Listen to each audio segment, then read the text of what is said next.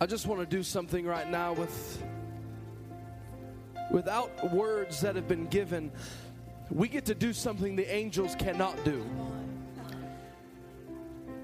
We get to do something the angels cannot do, and that's sing a song out of our heart. The angels were created to round the throne and sing, "Holy, holy, holy is the Lord God Almighty." We have the opportunity to make a sound that will never be created again right here in this moment. You will never be able to replicate the sound that can be made in this room with those who are sitting right here. And so what I want you to do, I want you to break out of your box a little bit and not so much rely upon the words of the song, but will you just stretch up your hands, and out of your own heart, will you just begin to magnify God with your own heart, with your own voice? Come on, just lift up your voice and magnify Him. Come on, there's a sound that can rise from within.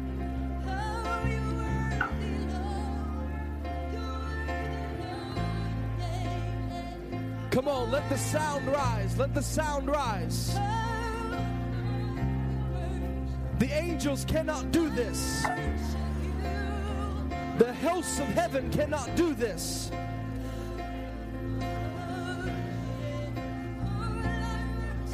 Hey. The hosts of heaven cannot do this.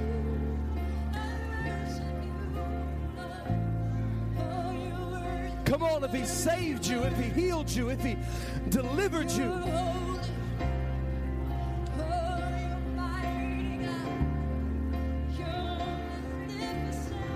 Yeah, Jesus. Yeah, Jesus.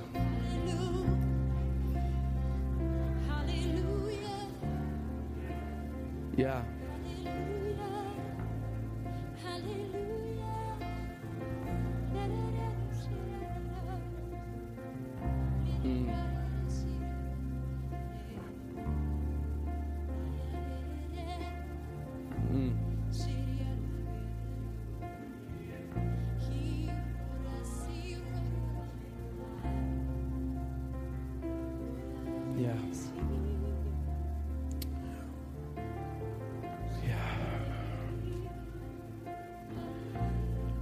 There is no substitute for hunger and thirst. There's no substitute for hunger and thirst. They that hunger shall be filled. Jesus ran into a woman at Jacob's well in John chapter 4. And she was trying to fulfill a natural need with a natural substance, to go get water for her and her family. And Jesus wasn't even supposed to be there. And she got to the well, and Jesus was sitting there waiting. And you know the story? He said, "Do you have husbands?" She said, "No." He said, you've said correctly, you have 5. And he looked at her and he said, "If you drink of this water, you will thirst again. But the water that I shall give you will be a water flowing out of you, a spring coming up out of you, a spring of life."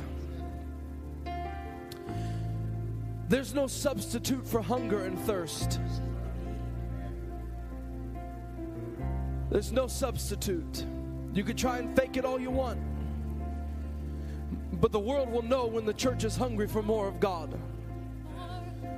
The world will know when the church is hungry and thirsty for the rivers of life. So, Father, we magnify you and we bless you. And Holy Spirit, I will obey you this morning.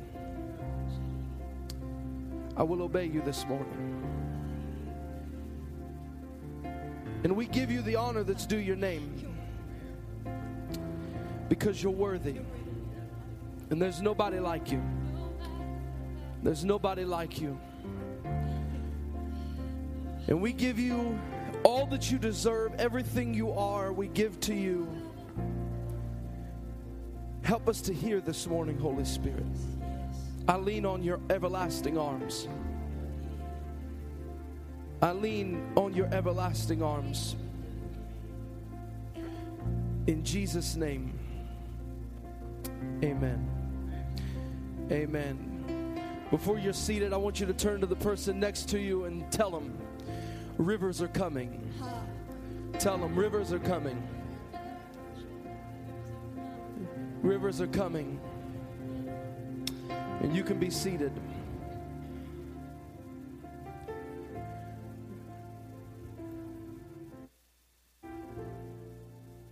Media folks, I'm sorry. I gave you all those verses and I'm not even going to preach what I planned. Go to Ezekiel chapter 47. Ezekiel 47.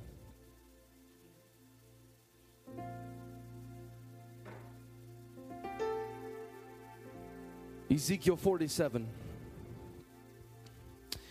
You know, I came this morning and I have a word, a prophetic word for this church from the Lord that I want to release at the end. That I wanted to release at the end. And just when I hit this pulpit, I'll be honest with you, I'm not prepared for this. I don't have an outline for this. So I'm fully leaning on the Holy Spirit right now.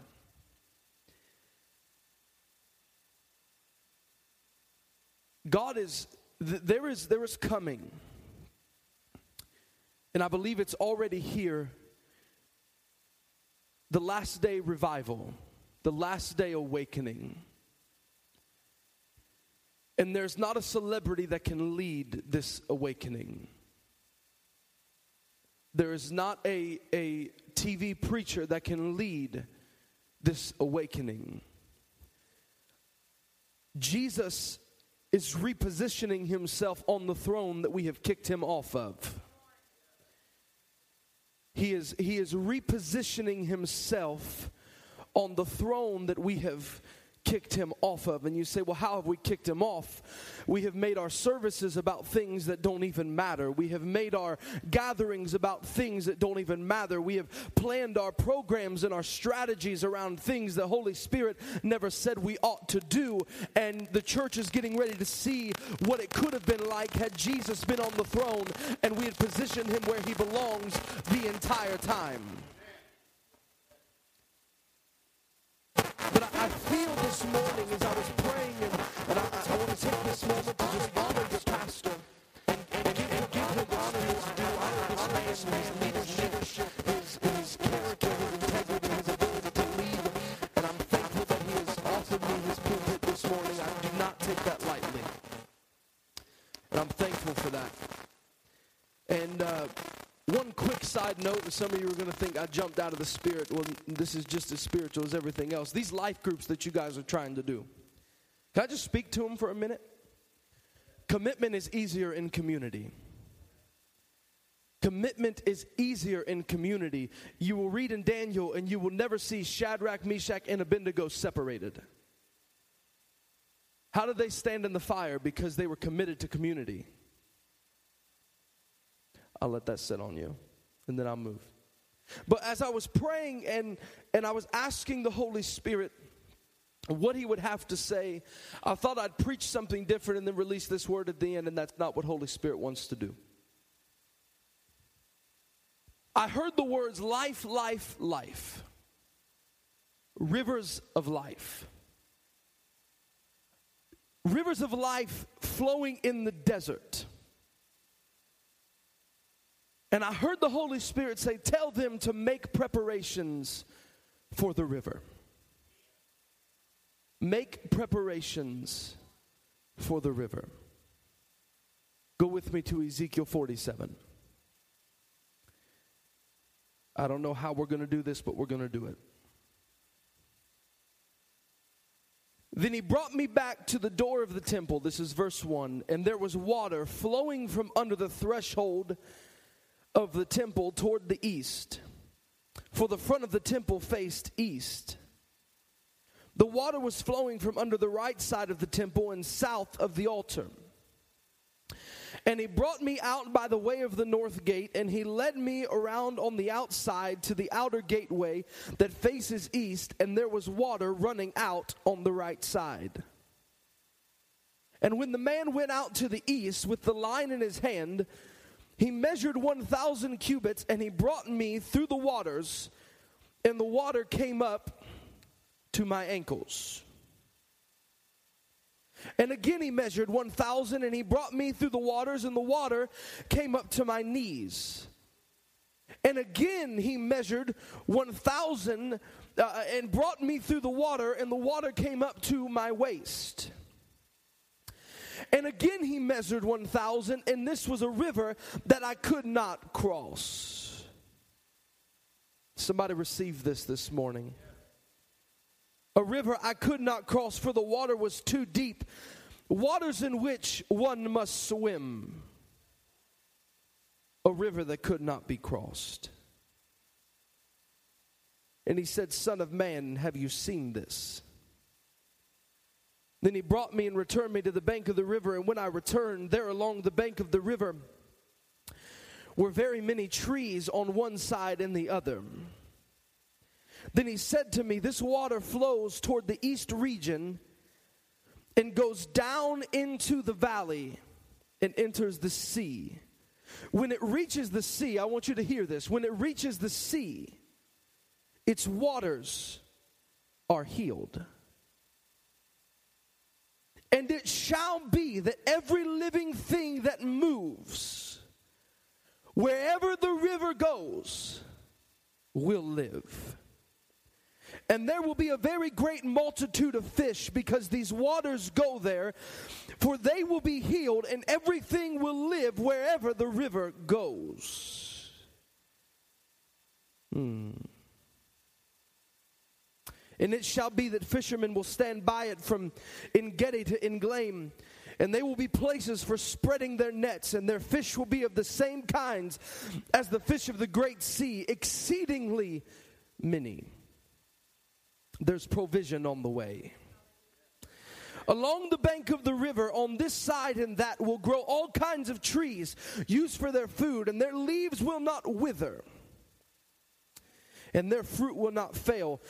They will bear fruit every month. Come on, somebody. They will bear fruit every month. Even in the months they're not supposed to bear fruit, they will bear fruit because of the river.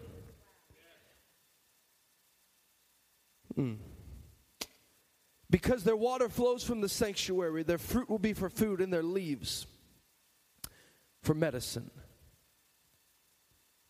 And I'll be honest with you, I tried to sit down and come up with an outline for this here thing. And finally I just settled on what I thought the Lord would want to say, because nothing seemed to work. And then I stepped on this pulpit, and I just think Holy Spirit is trying to stretch me a little bit this morning. And that's all right. There's something about the river. There is something about the river of God. Some of you will say, well, how is this spiritual at all? You read in the book of Revelation chapter 21, when John said, I looked and beheld, and there was a throne, and from it flowed a crystal river. And Ezekiel said, and I was at the temple, and from underneath the temple flowed a river. And so the first thing I have to realize, if I am to make preparations for the river, I have to create a place where God can be enthroned. I must create a place where God can be enthroned. How is God enthroned? I'm a worship leader as well. My main position at our church in Columbus, I'm the student life pastor. I pastor our Columbus campus youth, and then I oversee our youth at all three campuses. And that's my main position, but I'm also a worship leader. And I have found, and I like to put imagery to what I'm doing. And I have found that every word of worship is like another piece of the throne that I have been laying for God. And as a leader, and as a leadership team, as a praise team, as a choir, it is my responsibility to build that throne until God can sit on it. I don't know if y'all know this, but there always comes a place in worship where the presence of God just sits. And I always know when we have finished creating the throne for that particular service because the presence of God just rests. There's something about it going from service to service and doing it, but God desires for a place to sit all the time. He desires for a space to sit. I heard a story from a man, and there was a king, and he was a heavier man. He was a heavy set man, and he couldn't sit in a normal chair. And so whenever he would go into a party or into a gathering, he would look for a chair that was fit for him to sit in. And if he couldn't find a chair that was fit for him to sit in, he would leave. And how many times has God walked into our churches and had to turn around and leave because there was nowhere fit for the king to sit? How many times have we gathered and worshiped, but we've come in and our hearts were not connected to God's and our voices were not connected to our heart. We were just singing words, and God walked in and he looked around for a minute and he said, there's nowhere to sit. And he left. And it's a continual thing. It's continual. It's not I get it one time and he just stays. It's continual. It's an intentionality. I have to be intentional that every time that I wake up in the morning, there's a place for God to sit in my heart. Every time I get up and come to church, I'm creating an atmosphere, a space for the throne of God to rest here. And so many times we just get used to God just being here because that's just who God is. He's faithful. He's gracious. And we have so long been okay and been satisfied with visitations. But God is longing for a place that he can call home. He's longing for a place where he can inhabit. Did you know that God, when he looks out of heaven, his longing is to see a place in the earth that looks like heaven? When he looks over the windows of heaven, he looks down and what he wants to see is heaven on the earth. It's what Jesus prayed. He said, your kingdom come, your will be done on earth as it is in heaven. What is happening in heaven right now? There's no sickness, there's no disease, there's no pain, there's no tears, there's no heartbreak, there are no financial issues, the economy is right. There is justice for one and all, there is no racism, there is no abortion, there is nothing wrong because he has made them right. And Jesus said to pray, your kingdom come in the earth as it is in heaven. In heaven there's a throne, and from the throne there flows a crystal river. And sometimes we get just so used to God just sweeping in and visiting us. But I long not for a visitation, but I long for God to be able to come by me and say, I found a place where I can live. I can set up shop here. It's like Samson. Samson became so used to God just winning victory after victory after victory.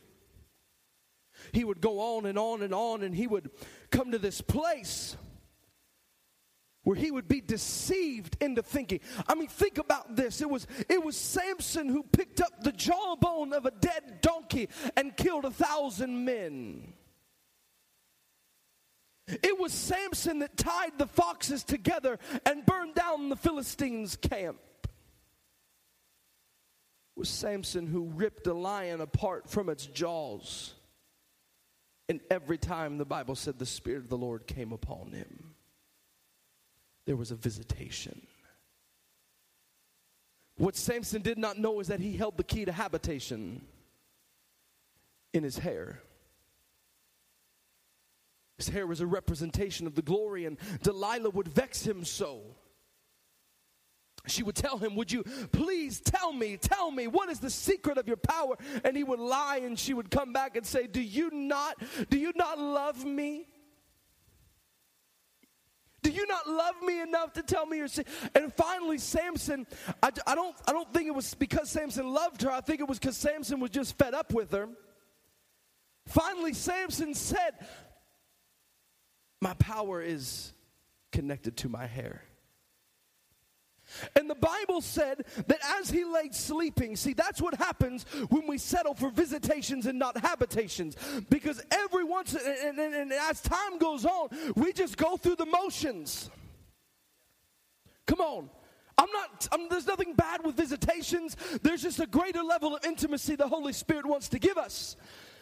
And we can settle for visitations. And the Bible said she fell asleep in Delilah's lap. And as he lay sleeping, she shaved his head and tied his hands. And the Bible said Delilah jumped up and said, Samson, oh Samson, the Philistines are upon you. And Samson got up and tried to break apart the bonds. And the Bible said he wist not, he knew not that the power and the glory of God had departed from him. There are churches today that were once thriving and under the unction and the influence of the Holy Spirit, but they got in church one day doing it how they always did it, just expecting something, just expecting a visitation, just expecting a sweep through, and all of a sudden they find themselves doing church, doing things like they've always done it, and they knew not that the glory had departed from them. And today there is an invitation for one life to come up just a step higher from visitation to habitation. Not just in the church, but in your life. Not just in this body, but in your life as an individual. Because corporate awakening begins in individual awakening. We so many times come to church and we expect the pastor and the preacher to come and give us a word to live on, and we expect an awakening to happen while we sit here and worship. But Holy Spirit is offering you a space in the secret place to come and get awakened. That way you come to church and you bring the awakening with you. You bring it with you. You don't just live in it Sunday and Wednesday. You bring it with you. And our goal must be, God, find a place to live here. Find a place to live here. And when we make preparation for the river, it starts by giving God a place to sit. And Ezekiel saw this river, and the Bible said the man measured 1,000, and he led me out, and it came to my ankles. Ankles connect the shin to the foot. Ankles are the strength that gets the body walking. Without ankles, you're not walking. And the Bible said he led me out to my ankles. And there's a revelation here that when the river begins to come, God is going to strengthen the body to walk again.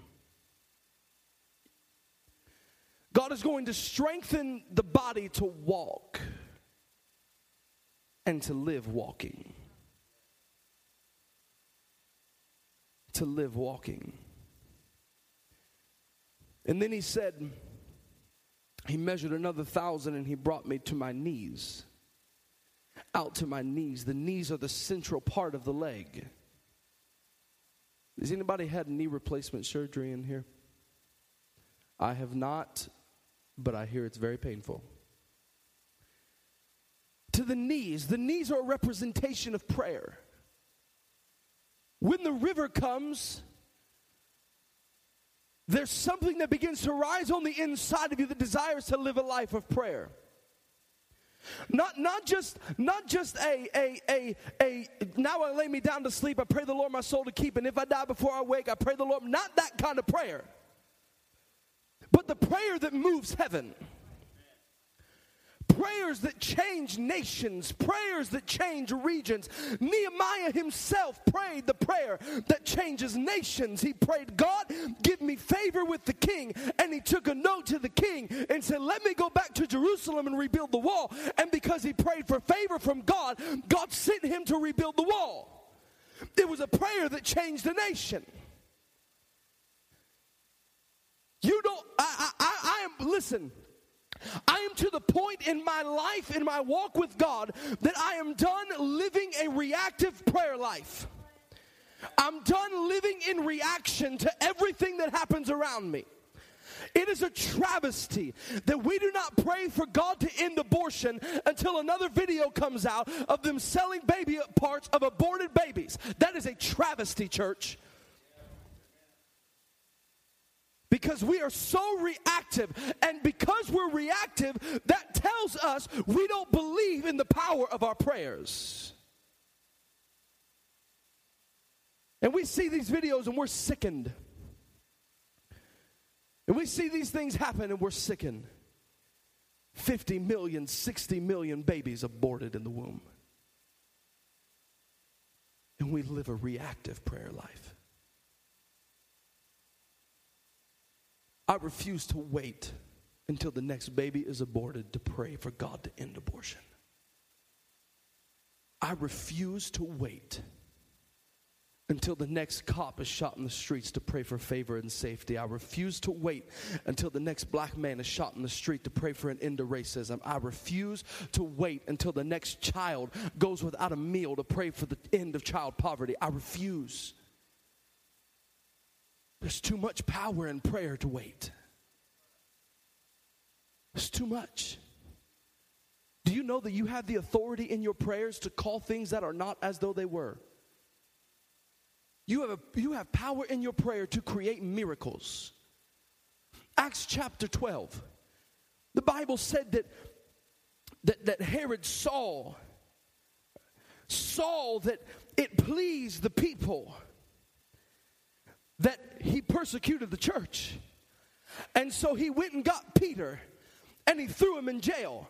And the Bible said, round about verse 5 in Acts chapter 12, that the church made prayer. The church made prayer. And the Bible said, and it said without ceasing, the church made prayer. And that word made, it's a really unique word. It means to create or to cause to come into existence. And lo and behold, as the church created and caused prayer to come into existence, they made and created and caused a miracle to come into existence for Peter. The Bible said as Peter was jailed up, hooked up in his jail cell, that they came out and an angel of the Lord came to Peter and he said, put your clothes on and follow me.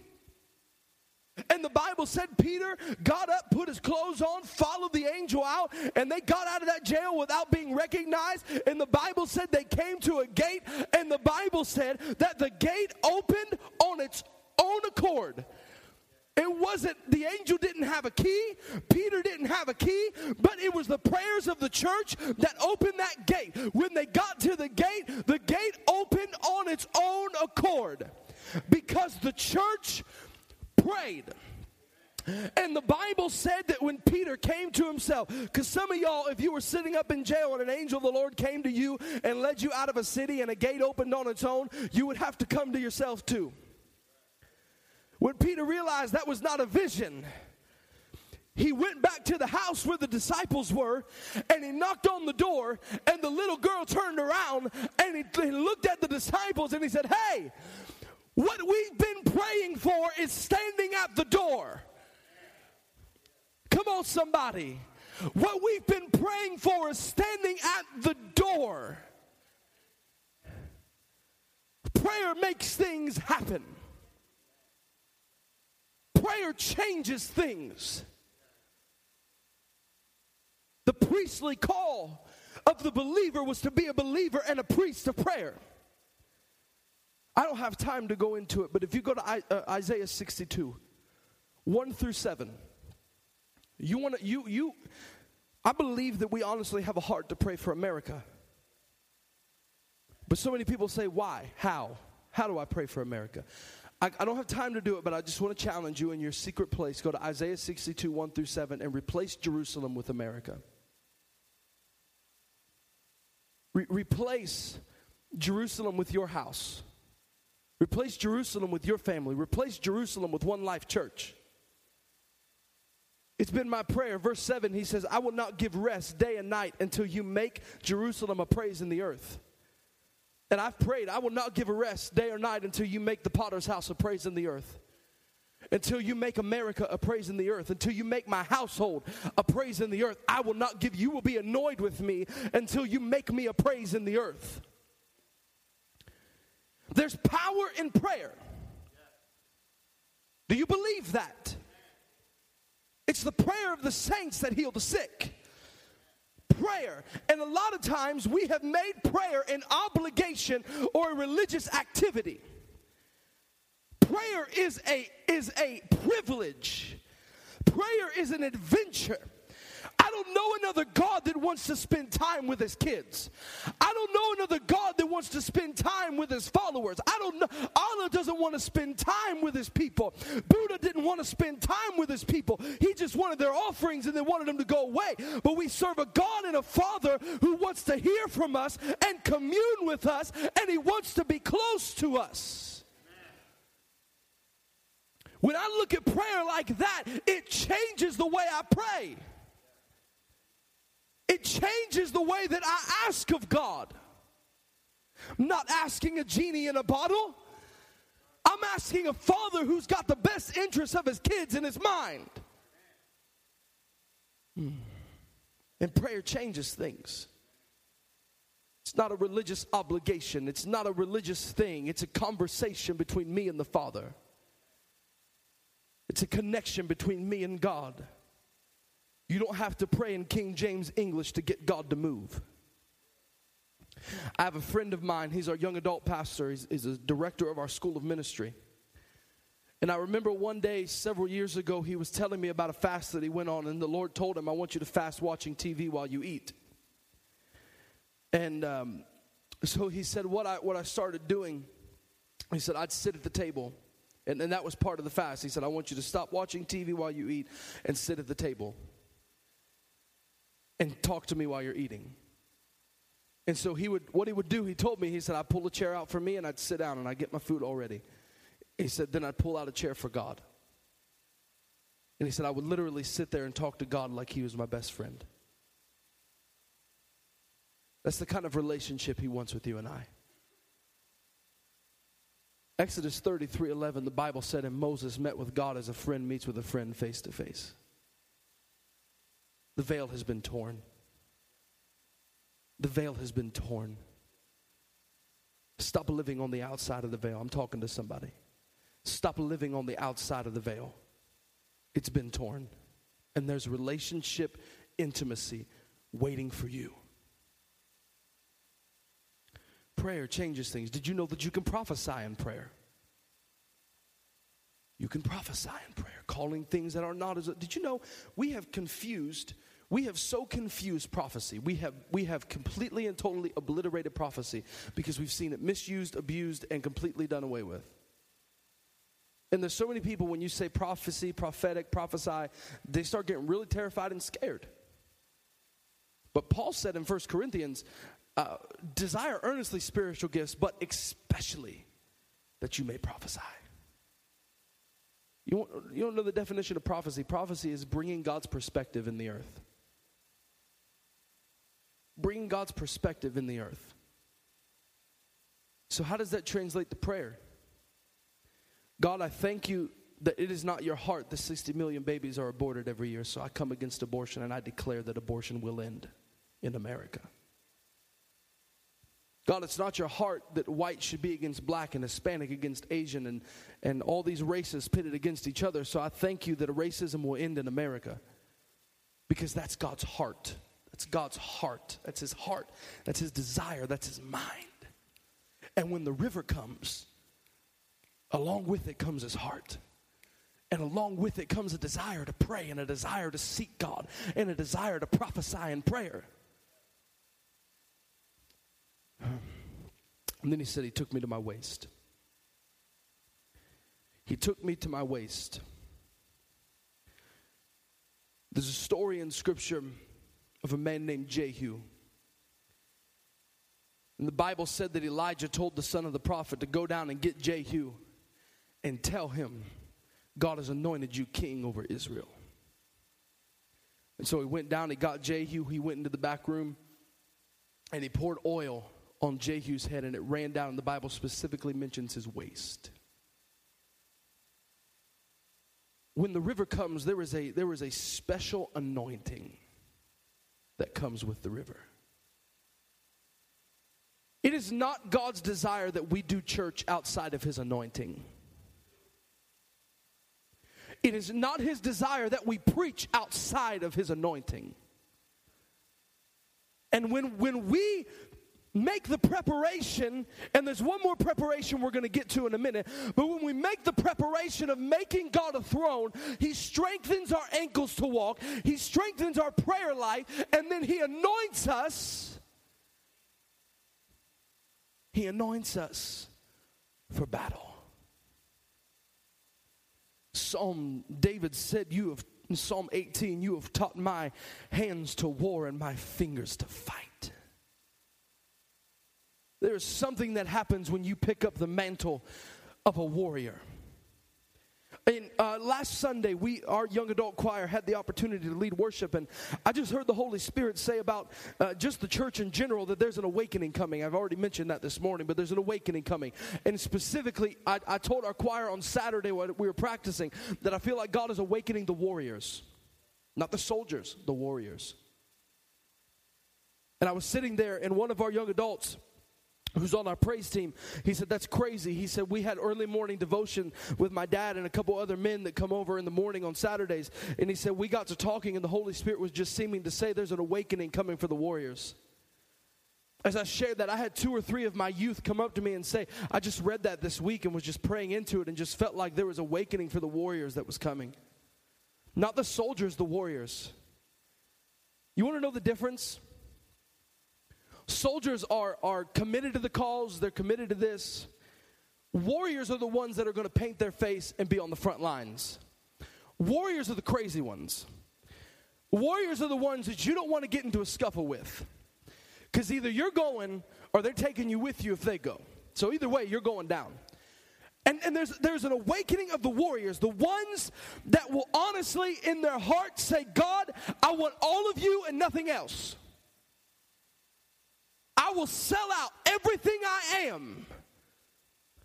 Everything that I hold dear, I'll sell out to stand on the front line. When the river comes, there is an awakening that hits the body. In Ezekiel 37, Bible, you know the story of the valley of dry bones. And the Bible said, Ezekiel said, the Lord brought me out to a valley, and he sat me down. He sat me down. He didn't stand him up. He sat him down. He brought Ezekiel to the valley and he said, take inventory of what's happening here in this valley. And he sat me down. Sometimes God has to sit us down in the valley of our issues, in the valley of this world, in the valley of America, in the dryness of society. Sometimes God has to sit us down and say, take inventory of what is happening around you. And Ezekiel said, I looked and I beheld dry bones, and they were very dry. They were very dry. And the Bible said, that God said, Son of man, can these bones live? And Ezekiel said, only you know. And then he said this word, prophesy. Prophesy to the bones. Okay, God, I'm talking to things that can't even hear me. Right?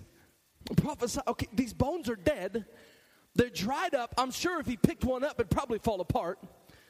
But Ezekiel, go ahead and prophesy to the bones. That doesn't make much sense. He didn't say prophesy to the army. See, God saw an army, but he was telling Ezekiel to prophesy to the bones. Prophesy to these bones and tell them to come together. And tell them I will put muscle on them and sinew. And I will make bone come to its bone. And so Ezekiel, there was no question. So Ezekiel said, I prophesied as I was commanded. And I told those bones, come together. And the Lord will put muscle and sinew and make bone come to its bone. And the Bible said, Ezekiel said, and I heard a sound. Come on, somebody. I heard a sound. Just because there's noise doesn't mean there's revival. But in the spirit, you can hear a sound. In the natural, you can hear a noise, but we need to tune our ears to hear the sound of revival. And the Bible said, Ezekiel said, I heard a sound, and there was a rustling, and all of a sudden, bone started coming to its bone. Ankle bone to the shin bone to the knee bone, elbow to the wrist to the fingers in the hand. And all of a sudden, this thing came together, and then there started coming sinew and muscle, and all of a sudden, now we have form. Sadly, that's where many people stay, is form. They live a 2 Timothy 3:5 life, having a form of godliness, but denying the power thereof. And then God said, Son of man, prophesy to the wind, that they may breathe on these slain, that they may live. And Ezekiel said, so I prophesied as I was commanded.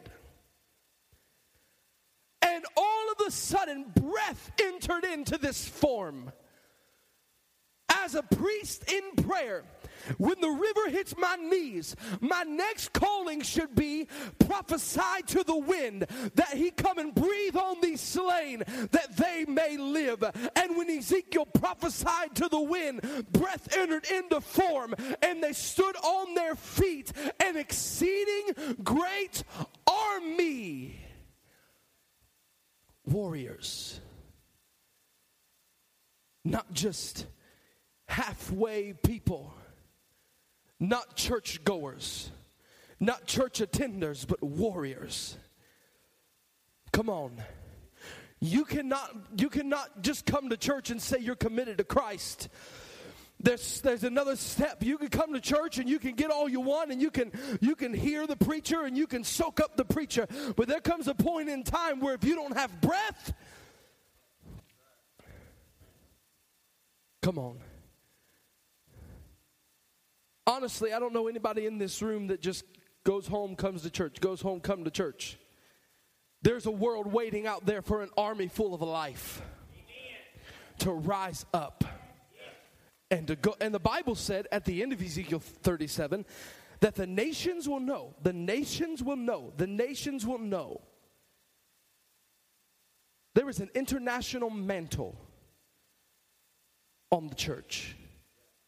There's an international mantle on the warriors that the nations will know.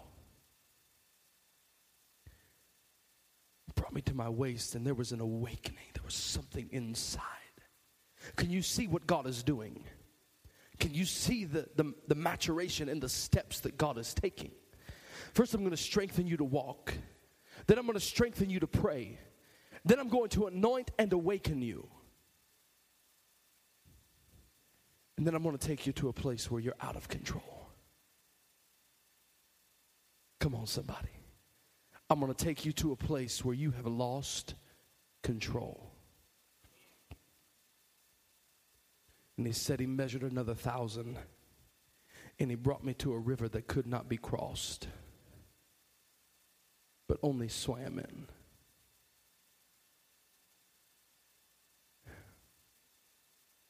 I'm not so sure about you, but I know me. I want to be in over my head in the river. I want to be in over my head in the river. Where it's no longer how I order service. It's no longer how I set up my systems and programs. It's no longer about how we do strategy and discipleship, but it is about letting him lead the way. It's no longer what I want, but it's all what he wants. I desire to be caught in the current of this river. I don't want to swim against the current. I want to be caught in it. And wherever it leads, somewhere down the way there might be a waterfall, and that'll be an adventure. Somewhere down the way there might be some rocky roads, but I know I'm in the current. There might be some places where the river stops and we just sit for a minute. That's all right. I know I'm in the current. Is there anybody in the room that just wants to be in over your head? I just want to be overtaken. I'm tired of living life in a stage of just of a cyclical cycle, where I come to church on Sunday and Wednesday. I may have a few good Holy Ghost goosebumps here and there. I may speak in tongues a little bit and this, but nothing really is happening. No, I want to be completely in over my head. I want to be under the control of Holy Spirit. When I go to Walmart, I want to have a word for the cashier. When I go to Walmart, I want to see the person in a wheelchair get up and walk. When I go to Kroger, the coffee shop, I want to be able to tell somebody what their name is and tell them what the Lord says about them. That's what I want to be in over my head. I'm not qualified to be there, but that's where he wants me. 2 Kings chapter 3, quickly. I'm going to just share a couple testimonies and then we're going to pray. 2 Kings chapter 3, verse 16.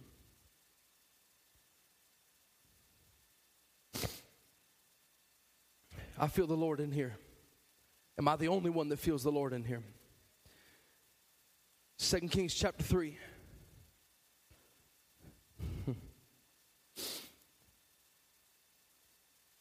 Here they are, they're in a valley. The Moabites are on one side, and they're in a valley with no water on the other, and this is your second preparation. Verse 16. And he said, thus says the Lord, make this valley full of ditches. Make this valley full of ditches. For thus says the Lord, you will not see wind, nor will you see rain. Yet this valley will be full of water, so that you, your cattle, and your animals may drink. And you shall attack every fortified city and every choice city, and you will cut down every good tree and stop up every spring of water and ruin every good piece of land with stone. And in verse 20, now it happened in the morning when the grain offering was offered that suddenly water came by the way. Water came by the way of Edom. It came by the way. It didn't just poof appear. It came by the way. In the NIV, it said, and water flowed. There's only one place a water flows, and that's a river. And the Bible said that water flowed in the valley, and the country was filled with water. Here's your preparation. Number 2, start digging. Start digging. You say, how do I dig? Well, the greatest way is to start digging in prayer. A lot of times, digging is dreaming bigger than the finances will allow. Dream as if the finances are already there. That's the kind of God we serve. Dream as if the preparation and the provision has already been made. He said, start digging. Start contending for revival in prayer. I hear you, Holy Spirit. Start contending for revival in prayer. I want to read something over you this morning. I was sitting in my daughter's room, which I didn't say this at the beginning, but I kind of jumped right in. I'm so happy that my wife and my daughter are here with me this morning. And now she's embarrassed, but it's okay. My wife and my 7-month-old daughter. Yeah. And I was sitting there putting her to sleep. Well, I got to find it. Here we go. I was sitting there putting her to sleep. And this honestly happened like 3 nights in a row. And the Lord just started speaking to me. And so I wrote it down. I want to read this over you. I want to declare what the Lord is speaking. There's a sound that has come to my ears, and I have heard the voices upon voices lifting up a strong cry and contending for revival, and I will answer. I will answer with my spirit, and there will be signs and miracles that no man can take credit for. And I will draw you to a greater and deeper love for me, because you will not see my hand but my face. I will be the reward. I will be the prize. Voices crying out for an outpouring of my spirit will see what they have cried for. Some of you need to receive that, because some of you have been contending for revival. Some of you have been contending for a move of God in this church, for a move of God in this house, for a move of God in your life. And I am not deaf, the Lord says. I hear. I'm not. The Lord says I'm not deaf. I hear. And I prepare your hearts, for I will answer. And there will be no doubt that you have seen the answer of the Lord. Know that I hear, and I will answer, says the Lord. And I just happen to believe that there is coming a move of God to One Life Church, and it's coming in the form of a river. And it is a river that cannot be stopped, and it is a river that will change everything it touches. And everything it touches in this valley will live. There will not be one thing. Everything that you touch when you get in the river will live. I prophesy that the economy of the area around One Life will become greater. I prophesy that there will be restoration of families. There will be restoration of finances. There will be restoration of all things that were lost. Everything that is wrong will be made right, because the Lord says, I am not deaf, and I do hear.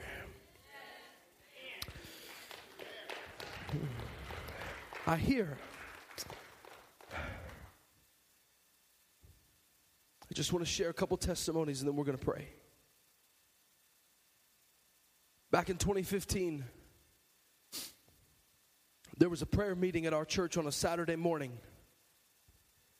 I was not there. My brother was not there. It was 5 men. It was my dad and 4 other guys. And as they began to pray, one of the guys just got the Holy Ghost on him.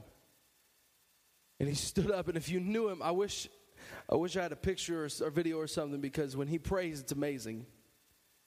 But he'll just let out, hey, like just when he prays.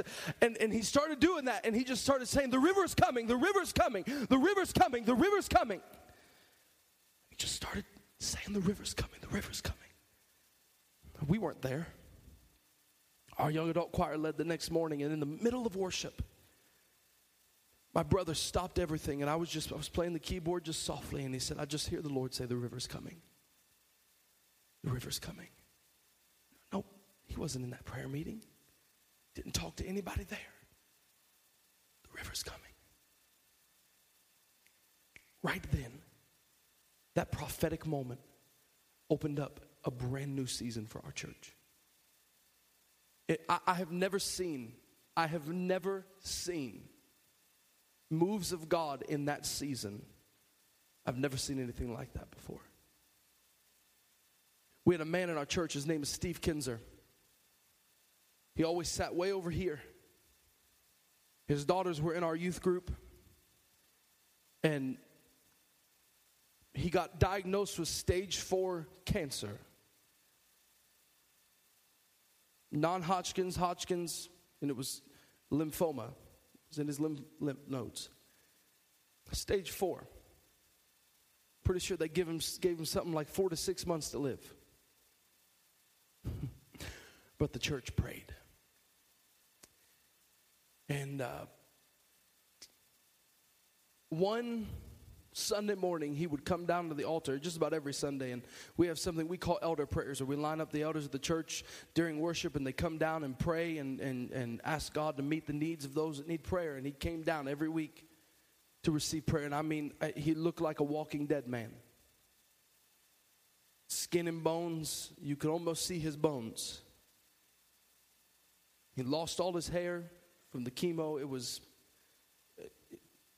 surprised he didn't die earlier, to be completely honest. But again, the church prayed. And one Wednesday night, he came walking in the church and walked up to the front, and he had a full head of hair and looked like he had gained about 50 pounds. And he began to testify that he went to the doctor, and they took a bunch of scans, and the cancer that was in his lymph nodes and all the cancer in his body that had spread was gone. Was gone. Many of you know Andre Foncel.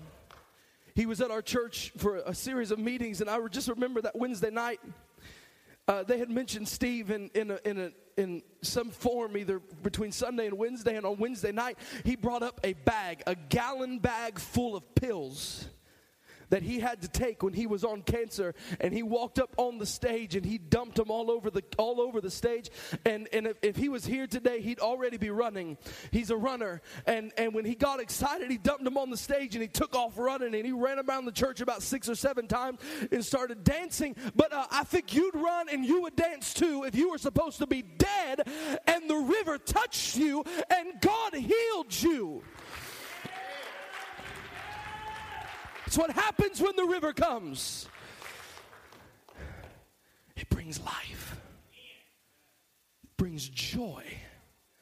Just 2-3 months ago, our young adult choir was up leading, and I just felt the Holy Spirit tell me earlier in the week, I want to baptize the Potter's house in joy.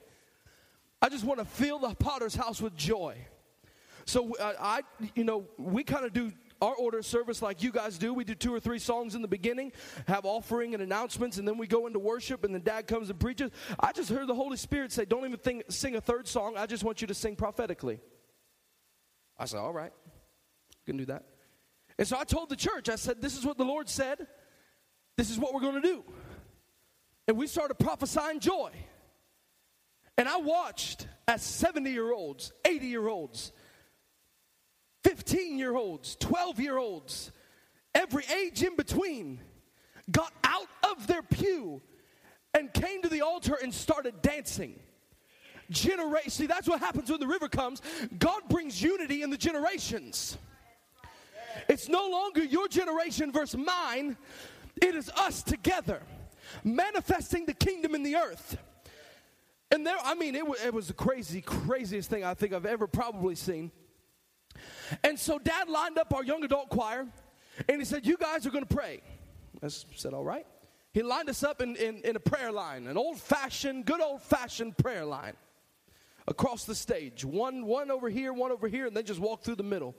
This generation knows it as a fire tunnel. And we're sitting there, and Dad just gives the invitation. He said, if you just want a baptism of joy, I want you to just come run through this line. And I kid you not, we prayed for probably 500 people that morning that just came around. And then it got going, and Dad called the elders, and the elders came through. And then he called the security team, and the security team came through. And then he called the ushers, and the ushers came through. And on and on. And then he called our school of ministry students, and they came through. And on it went.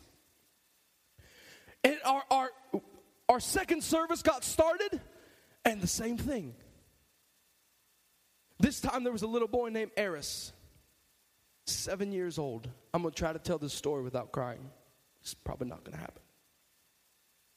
A 7-year boy named Eris. And Grandma did what grandmas do and walked him up to the prayer line and then went and did something else. And he was sitting there looking at me like he was terrified. And so he was over here, and I walked down, and I said, buddy, do you want to go through the line with me? And he just shook his head. So I grabbed him. I said, go ahead.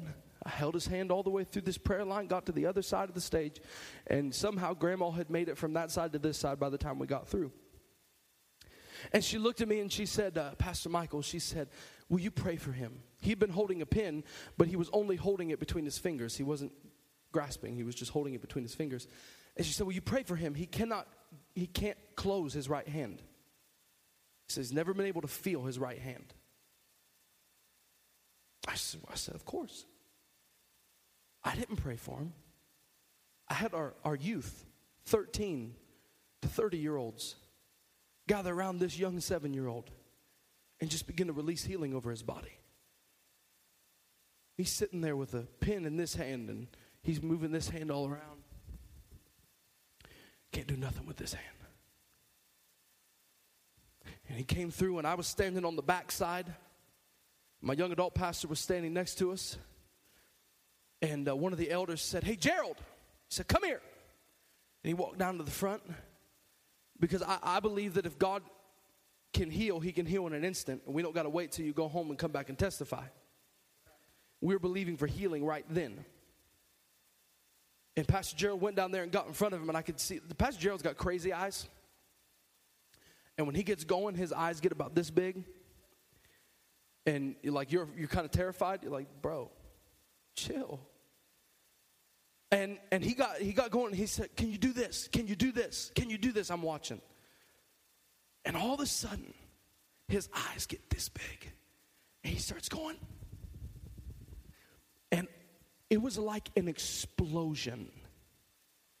Youth took off running this way, took off running that way. They were dancing down here. They were dancing up here.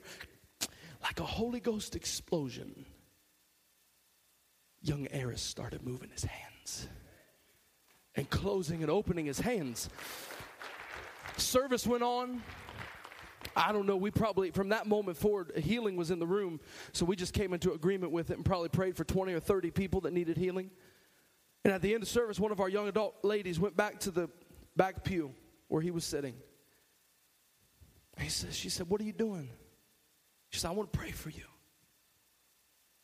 And he said, what are you doing? He said, I'm coloring because I can feel my hands. Come on, Jesus. This 7-year-old boy couldn't do what any other kid could do. Couldn't feel his hands. But one encounter with the river changed everything. It changed it all. I don't know how much sense this has made today, but I just got to ask you, are you ready for the river? Are you ready for the river? Stand to your feet all over this room.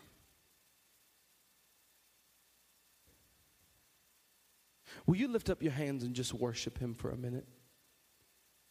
You just reverence him in this room.